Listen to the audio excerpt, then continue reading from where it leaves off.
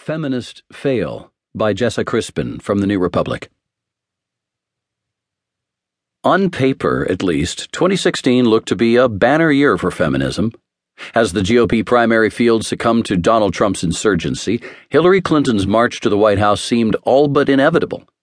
Discussions about rape on college campuses, workplace harassment, pay disparity, and other feminist issues finally broke through to the mainstream. A-list celebrities began embracing